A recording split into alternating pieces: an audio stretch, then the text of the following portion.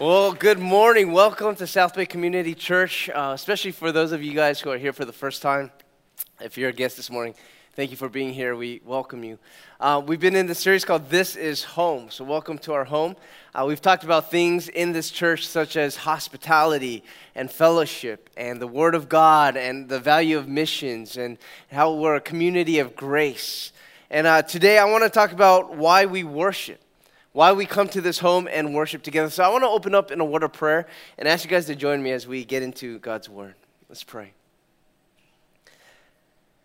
And Lord, we really do thank you from the bottom of our hearts, Lord, that we have a family to belong to, a home to come to, that by your grace, because of what Christ did for us, we're able to look to you and call you Father, and look at each other and call each other brother and sister.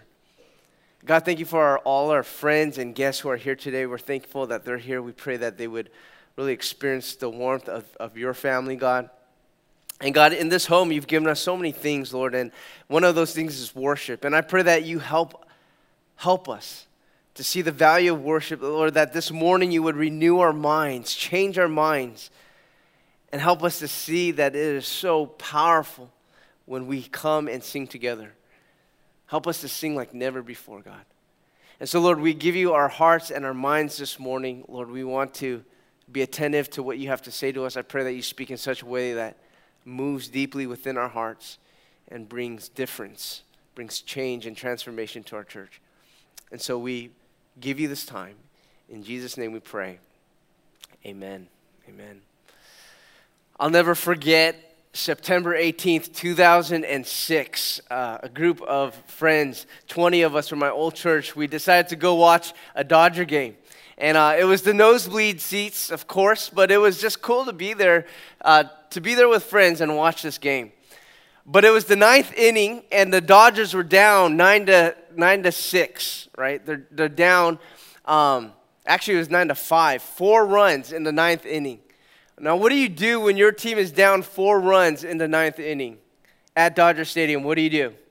That's right, you leave, right? And so, we want to beat the traffic because it gets crazy. And so everybody, us, and along with a whole drove of people in Dodger Stadium, get out of their seats and leave the stadium. And we're in the parking lot. And as we're in the parking lot walking toward our car, all of a sudden we hear the crowd in the stadium roar in cheers. Why? Because this happened. And a drive to center, going back is Cameron to the track at the wall, and gone. So Jeff Kent comes up with a home run, leading off the ninth. Wow, really? A home run? That would have been cool to see and witness, but we have to go home. We got to beat the traffic, right? And they're still down 3 runs, 9-6. And so we continue walking closer to our cars, walking through the crowds to our car. And then all of a sudden, we hear it again. The crowd goes wild. Why are they cheering so loud? Because this happened. And another drive to deep right center, and that is gone. Whoa, was that hit? So now it is 9-7. Really? Back-to-back home runs? We missed back-to-back home runs. What are the chances of that, right? Oh, man, we got to go. So we're starting to walk closer to our cars. We walk probably a few more hundred yards. And all of a sudden we hear crack, followed by an eruption from the crowd. What in the world just happened? This happened. Drive into left center by Martin. That ball is carrying into the seats. 3 straight home runs.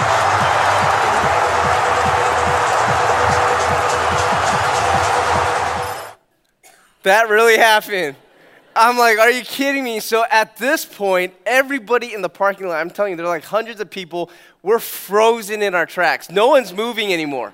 Everybody's standing there because we're like, what if by chance there's back-to-back home runs, 4 in a row to tie the game in the ninth? And so we're in the parking lot. We can't see the field, but we're looking at the reaction from the crowd. We can see the crowd still in the stands, and we're trying to see if there's any reaction from them. Because what if by rare chance they do it? And it happened.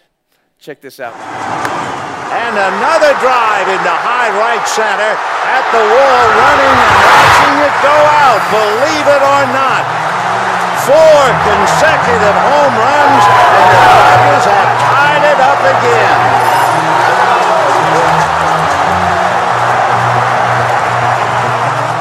What?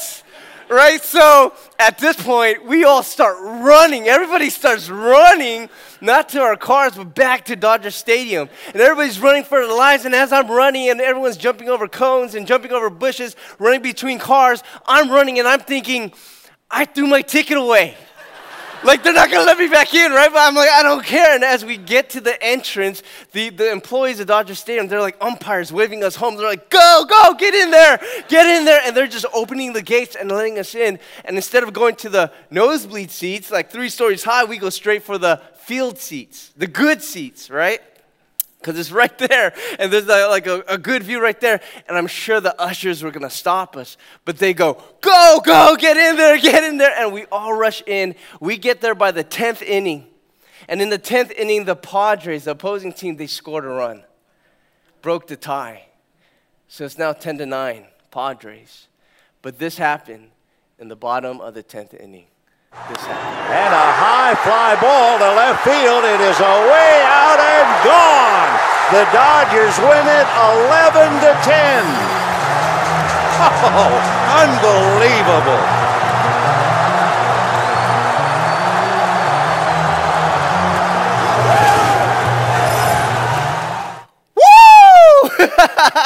I'm telling you, baseball fan or not, it doesn't matter. We were all going absolutely bonkers. Everybody's high-fiving, everyone's shaking hands, everyone's slapping each other. We're giving strangers hugs, right? I'm not talking about cute little side hugs. I'm talking about full-on frontals. We're like embracing strangers. I don't even know you, but I love you. I love you. Why? Because we won. We won.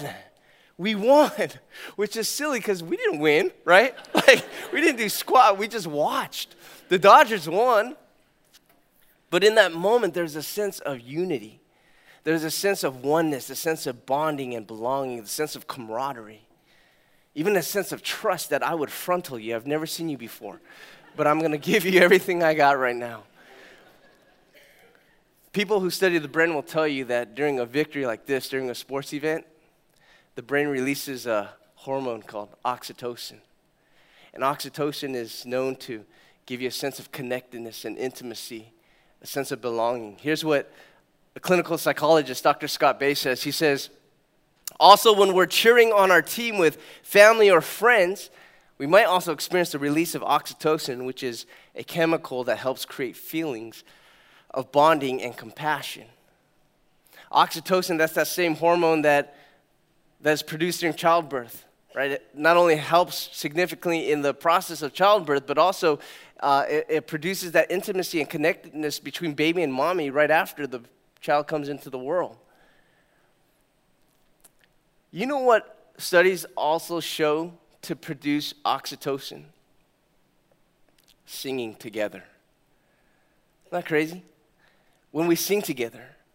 Here's what one study shows. When people were trying to study the effects of the brain when people sang together, here's what they found. I'll put it up for you. They said oxytocin concentrations increased significantly in both groups after the singing lesson. And that's put on by the National Institute for Psychosocial Factors in Health.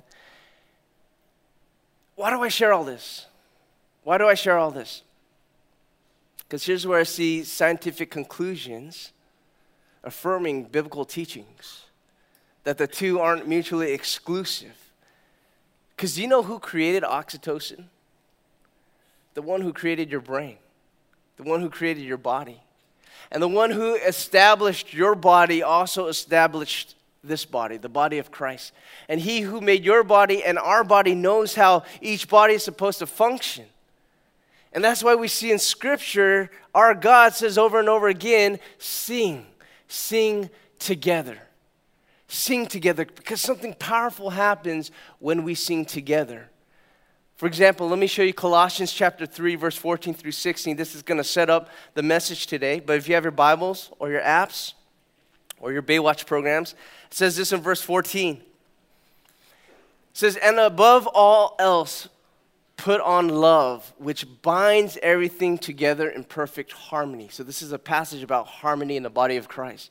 And let the peace of Christ rule in your hearts, to which you indeed were called in one body, this unified body. And be thankful. Let the Lord of Christ dwell in you richly, teaching and admonishing one another in all wisdom, singing psalms and hymns and spiritual songs with thankfulness in your hearts to God. What's the scripture telling us? It's telling us something happens to the body of Christ when we sing together, when we sing psalms and hymns and spiritual songs. Now, I know some people who will come to church only when they have to serve. I know some people who will come late to church just in time to catch the message. I know some people who won't come to church because they can catch the message online. I know some people who won't come to church because they can get their fellowship that they need midweek in their life group. But can I share with you a reason this morning why it is so important that we show up, that we consistently commit to coming to this home and gathering together? It's because here we can sing together. Here we can experience corporate worship. There's something so powerful when we come and sing together that you can't experience when you're watching a sermon alone in your living room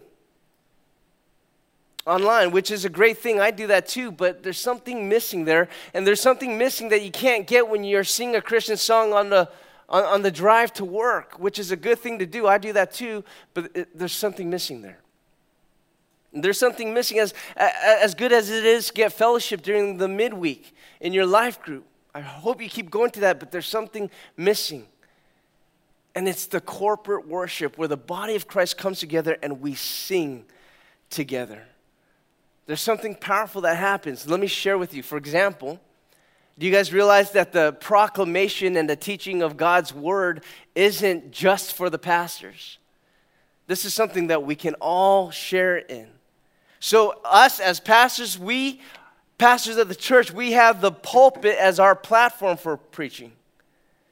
But you as members of the church, you have music as your ministry, as a medium for ministry. I'll say that again. As pastors, we have the pulpit as our platform for preaching. But as members, you have music as your medium for ministry. So when I sing, or when I teach and proclaim the word, I'll do it through preaching. But when you teach and proclaim the word, you do it through singing. So if you're following along in your notes, write this down. Here's the first truth I want you to take away today. Corporate worship is a medium for ministry. Corporate worship is a medium for ministry. Let me show you what I'm talking about. If you have your Bibles, turn with me to Isaiah chapter 6. This is one of the most worshipful scenes in the Bible. You could flip to it in your phone as well. Isaiah chapter 6. But here this prophet named Isaiah gets a vision of the throne room of heaven, the throne room of God.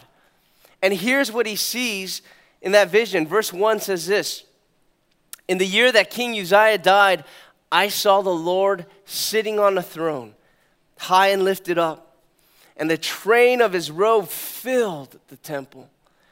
Above him stood the seraphim, those are angels.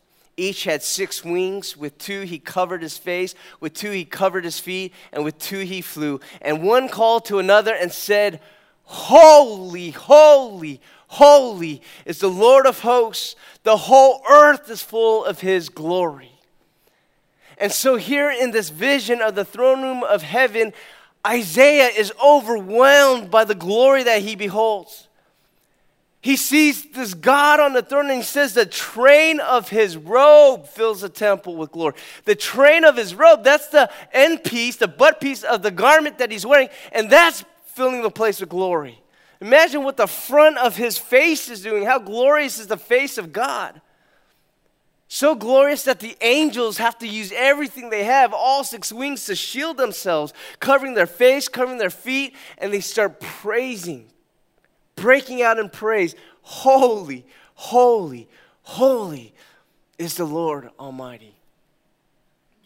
Now check this out. I've never noticed this before. I've read this passage 100 times. But who are the angels singing to?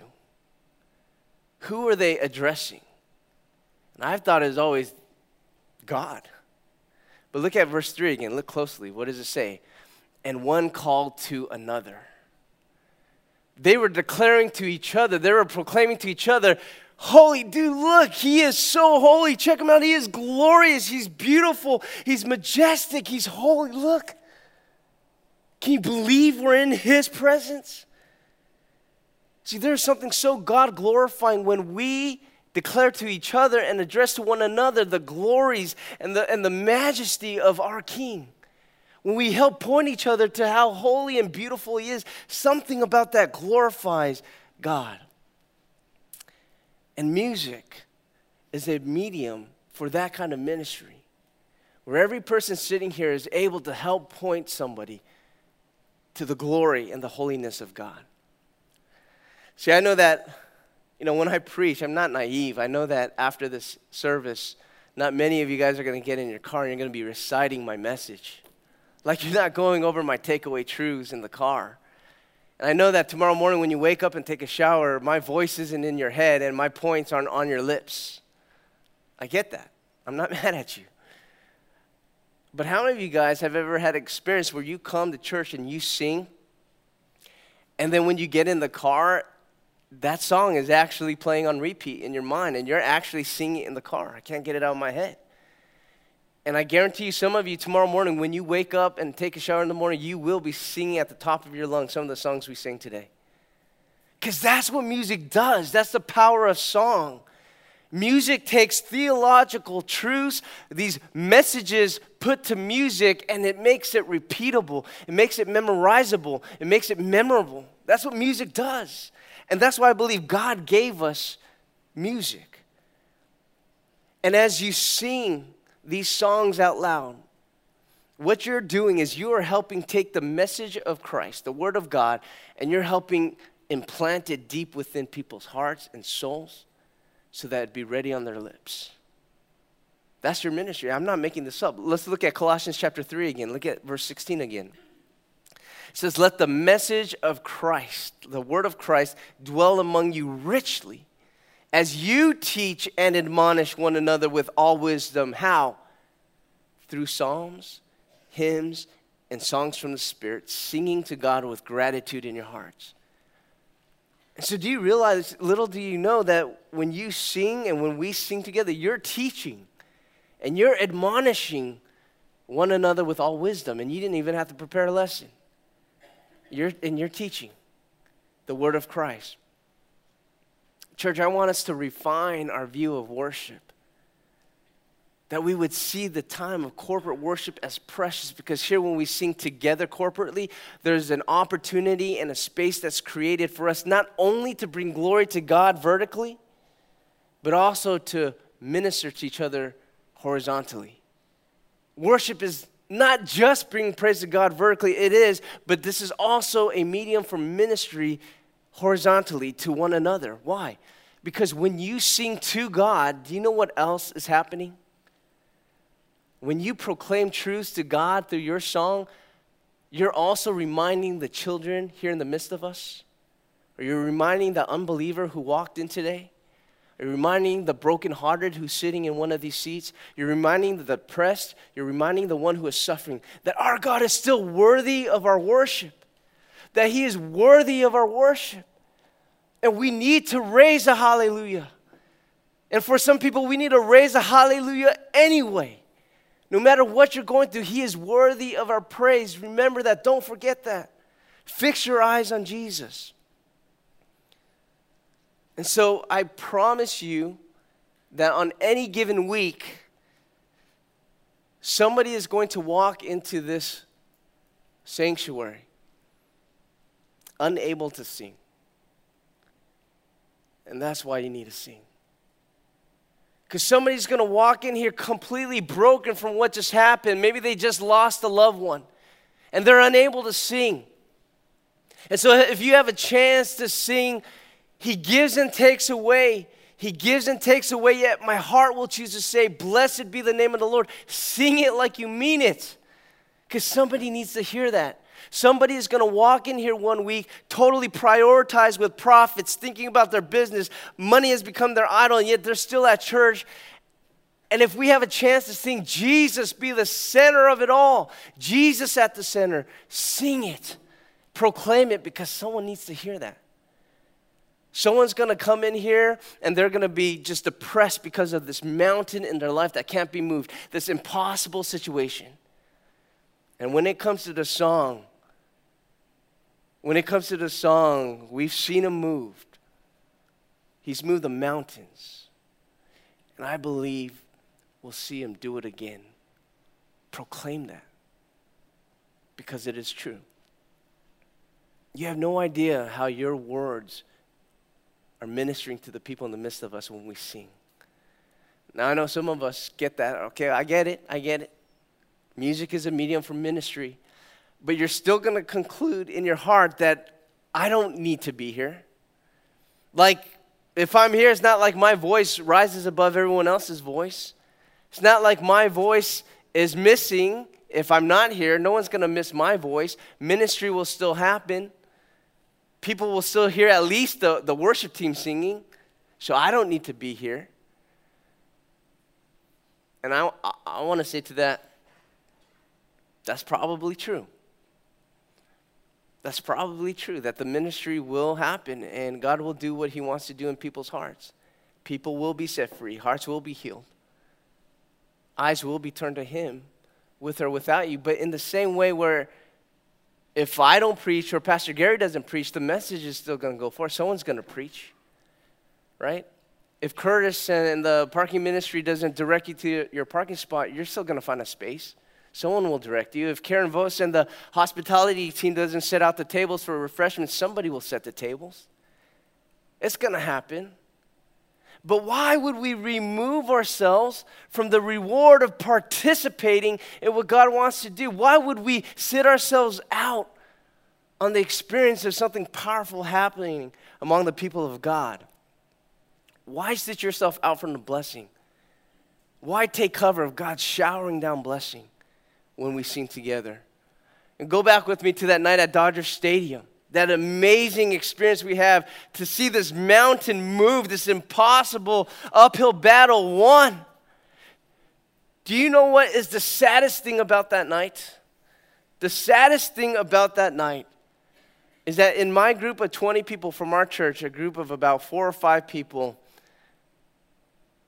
decided to keep walking toward their car. When everybody was running back after that first home run, that group continued to go to their car because they wanted to beat the traffic. And so they missed out on the sheer exhilaration of participating in this victory. Oh, they knew about it. They heard about it as they were listening on the radio as they were stuck in traffic. But they missed the reward of witnessing this mountain move, this upward battle won. It was tragic that they didn't get to participate in the pure celebration, the full-on frontals, the bonding and the belonging, the unity that we experienced. And talking to every one of them the next day, we were on an email thread. Every one of them, they were kicking themselves. Absolutely regretted it. They regretted missing out. Worship is our medium for ministry, and with or without your voice, worship will happen and ministry will happen. But let's not remove ourselves from the reward of ministering to one another through music and seeing the mountains move, seeing the battles won, seeing souls healed, seeing hearts resuscitated, seeing lives changed. Let's worship. Amen. Let's corporate worship together because it is a medium for ministry. Here's the second thing I want to share with you. If you would want to jot this down, corporate worship isn't just a medium for ministry, but corporate worship is a weapon for warfare. Corporate worship is a weapon for warfare. I want to show you a video that I saw a couple years ago, and I know the video is a little grainy. It's because the soldier was taking on his cell phone. But check out these soldiers.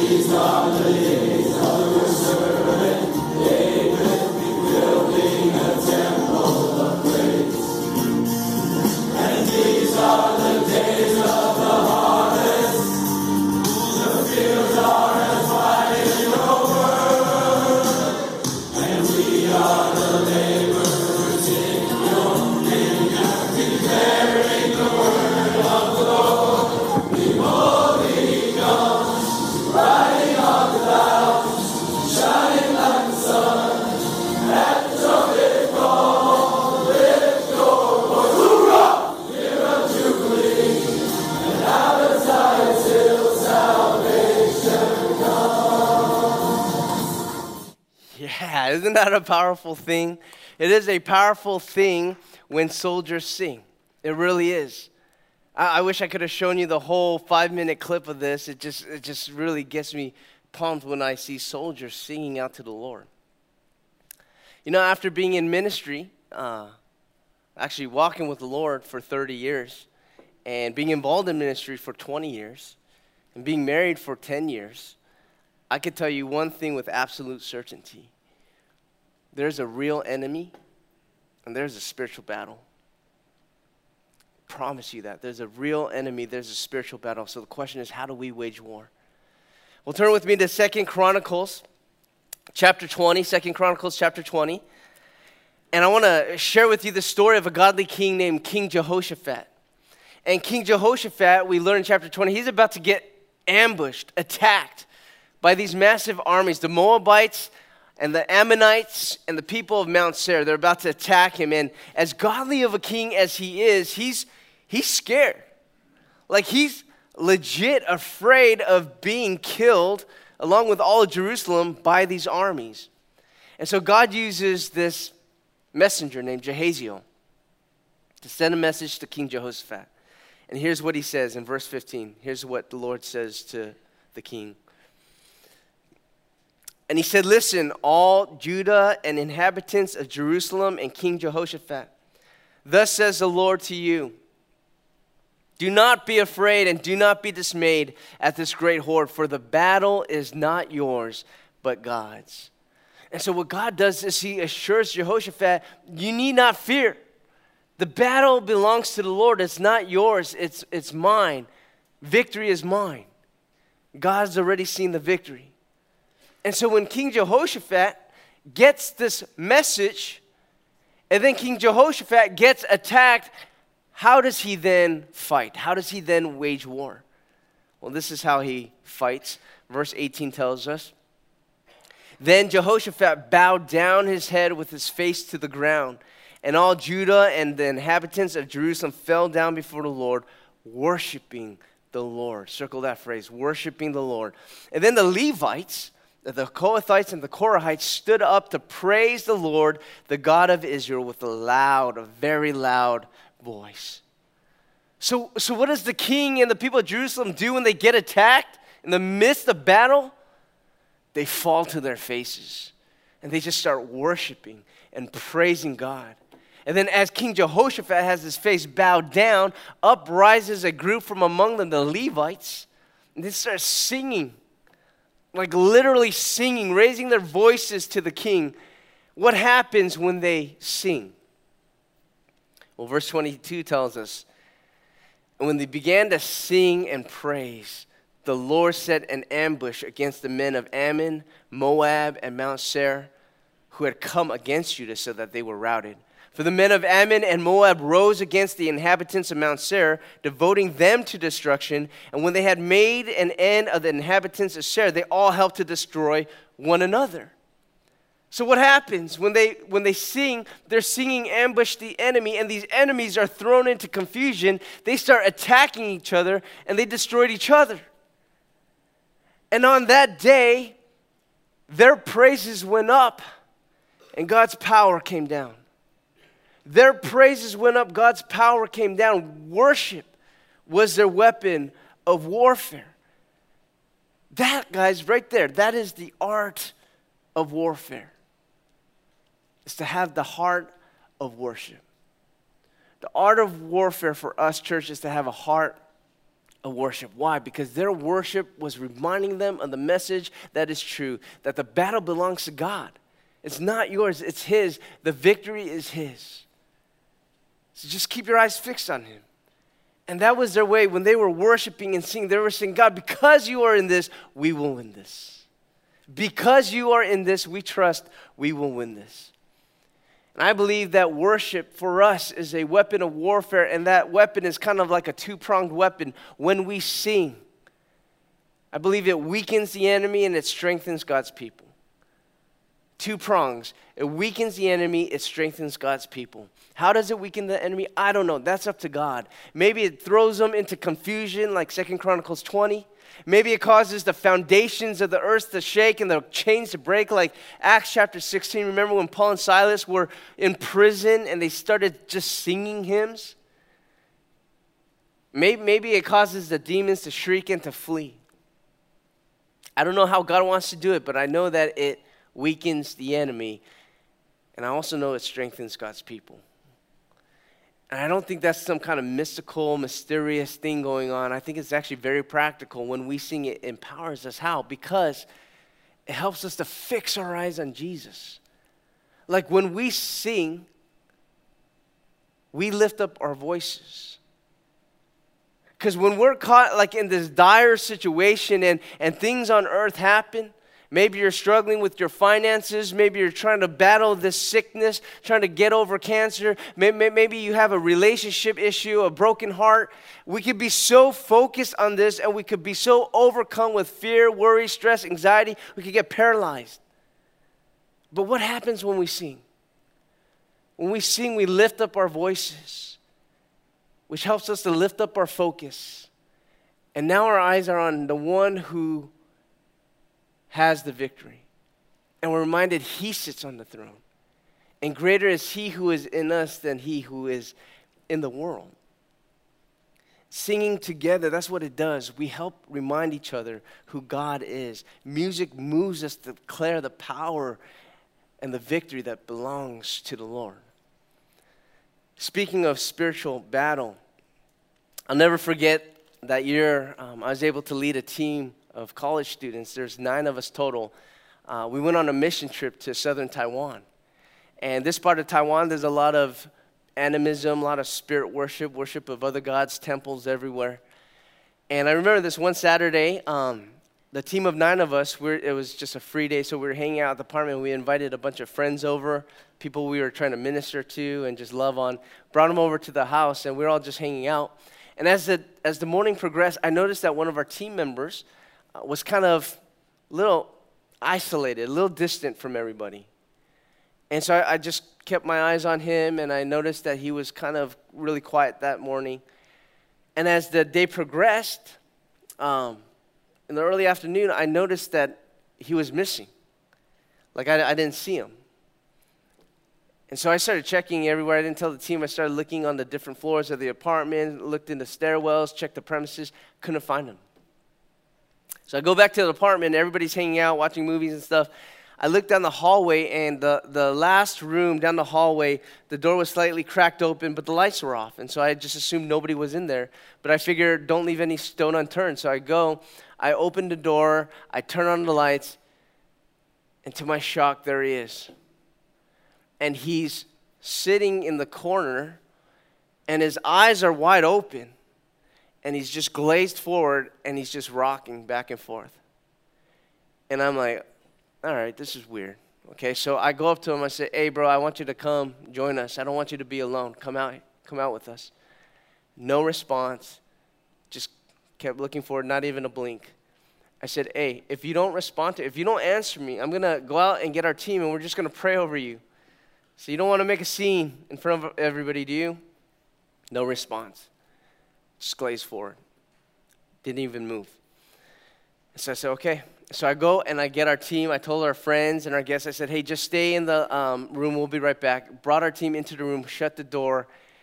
And there began, for the next 2+ hours, one of the most intense battles with the spiritual realm I've ever experienced. And for the next 2 hours, we began just praying with him, singing over him, trying to get him to declare his faith in Jesus Christ, that he's a child of God, that he's been washed by the blood of Christ, that he belongs to him. Declare your identity, and nothing was coming out. And I'm telling you, it was crazy. Like, I heard him say things I've never heard him say. I heard him speak in voices I've never heard him speak. It got physical at times. I remember a few of our teammates, we had to hold him down, use force to hold him down as he was getting a little aggressive. I remember using my finger just to drive it into his neck, into his throat, and into his collarbone just to try to keep him down. It was intense, and yet during those 2+ hours as a team leader, I was so proud of our team. I was so impressed by how much courage and confidence they had in the midst of the battle. It was amazing to me. One of the guys on our team is a Korean guy, right? Very nice, gentle, very, very friendly guy. But even he was getting Korean on this demon. This guy, I don't know, yeah, get out of him, flee already. I'm like, dang. I was like, I wanted to flee. I was like, where's this coming from, right? And he's just got in his face. And then these girls on our team, college students, I thought they would for sure be crying and freaking out, and yet they did not fret. They had so much tenacity and strength through that whole ordeal. Why? I know why. Because the entire time, the whole team, we just spent the time praying and singing out loud and declaring the truths of our God.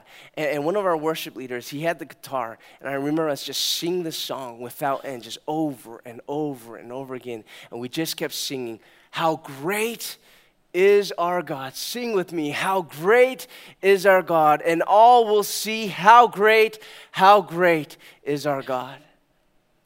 And as we're singing, we don't have time to be scared. We don't have time to stress, because our eyes are focused and our voices are lifted, and our focus is on the one who sits on the throne. And we're being reminded that he's the name above all names, worthy of all praise. And so my heart will sing, how great is our God. We're being reminded that he who is in us is greater than he who is in the world. We don't have time or room to be afraid.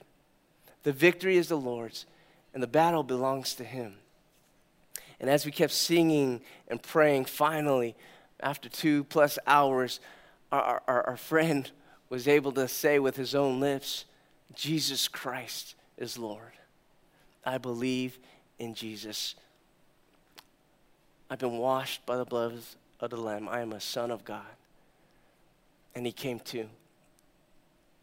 And I remember right after that, he just grabs my shirt, he pulls me in, and he says, Greg, I want to get baptized. And so we filled the apartment tub, and we threw him in. And in front of the whole team and our guests and our friends, he declared his faith, Jesus Christ is Lord. Declared that he's going to follow Jesus, and we are able to baptize him. I can testify to you, church, firsthand, that when our praises go up, his power comes down. When our worship goes up, his power comes down. Because when we lift our voices, we lift our focus, and we remember who God is, and we're empowered by the truth. So why should we sing often together? Why should we be committed to this, to corporate worship? Because the enemy attacks. Why should we sing often? Because he attacks often. And all of us who have the Spirit of God in us, we will all experience the battle in some way, shape, or form at one time or another. I promise you that. Maybe you're in here today and you're experiencing spiritual battle. Maybe it's dramatic, maybe it's subtle. Maybe it's demonic, maybe it's depression. Maybe it's relational, maybe it's addiction. Maybe it's emotional, maybe it's physical, maybe it's mental, maybe it's relational. But somehow the enemy wants to attack, because there is a real enemy. And the Word of God tells us that he relentlessly prowls around like a roaring lion looking for someone to devour. And if the enemy is relentless, and if the enemy doesn't rest, then neither should our worship. And that's why we got to keep singing. We need to keep singing together because worship is not only a medium for ministry, but worship is our weapon for warfare. We cannot stop singing. As we close, I want to share with you just how real this is, how powerful this truth is. You know, as pastors, preaching is kind of like front lines of spiritual battle. We're trying to present the Word of God against a dark world. And some of the most vulnerable moments for us is the moment we step off the stage, right? After I say amen, get off stage, sometimes those are the most vulnerable moments. Why? Because those are the most self-conscious moments. And I get off and I start thinking, oh, how did it go? How did it sound? How did it come off? Did it land with people? Were people engaged? Were people sleeping? What are they going to think? What are they going to say?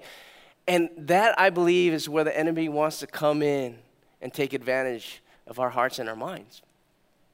There's times I get off stage and I'm back here and I'm thinking, that went miserably wrong. And the first thing I want to do is not make a left to the lobby, but a right to my car and drive straight home and crawl into my bed and hide under my sheets. I think that's the enemy.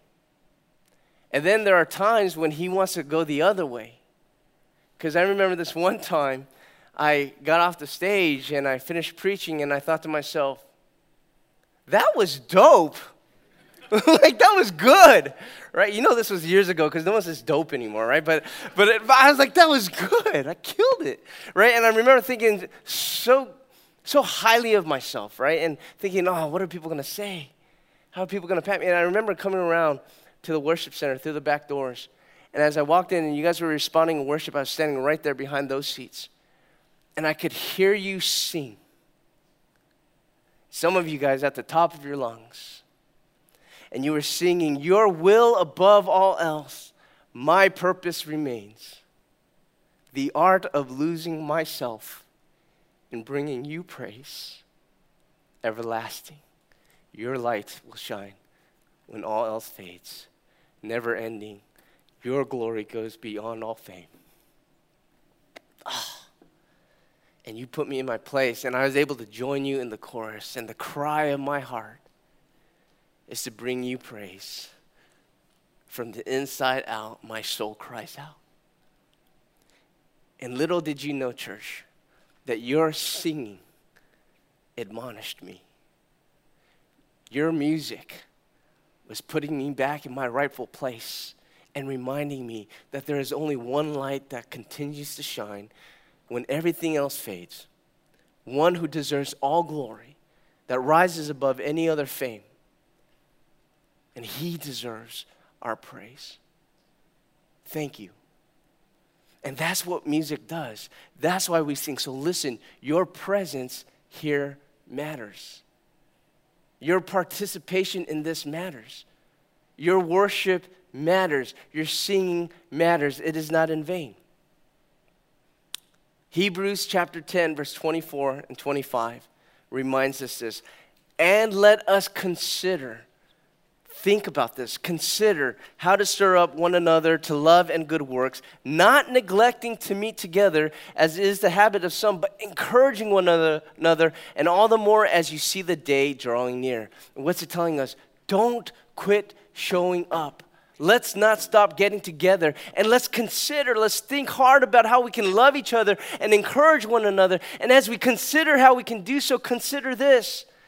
Consider corporate worship. Consider music and singing not as just a ministry from the worship team to you in the seats. Consider worship as a medium of ministry to one another. And consider worship to be our weapon of warfare against the enemy. Amen? Amen.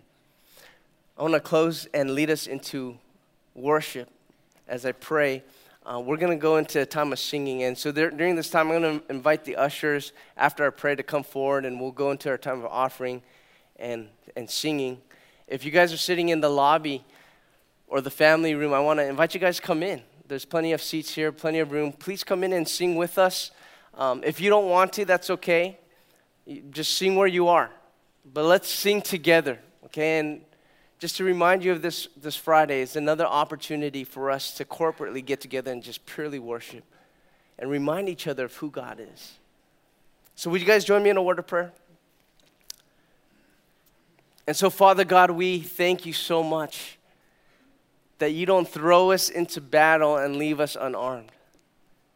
God, you have given us music as a medium to minister to each other, given us this opportunity to see hearts healed, lives saved, minds changed, joy shared, sorrows halved, cheerfulness doubled. God, thank you. And forgive us for any ways we've ever downplayed the importance of singing together. Forgive us of the times where we've been maybe even selfish in our approach to worship, just thinking about me and what I think about the music and if it's my taste or not. Help us to look beyond ourselves and look to the people around us and see, how do these words minister? How can I help the word of Christ dwell deeply among our family? So God, we worship you with all our hearts. We want to sing at the top of our lungs. And we want to declare that you are the King of kings and Lord of lords, the name above all names. You sit on the throne, and the battle belongs to you. Lord, we want to see your victory. And it's in Jesus' name we pray.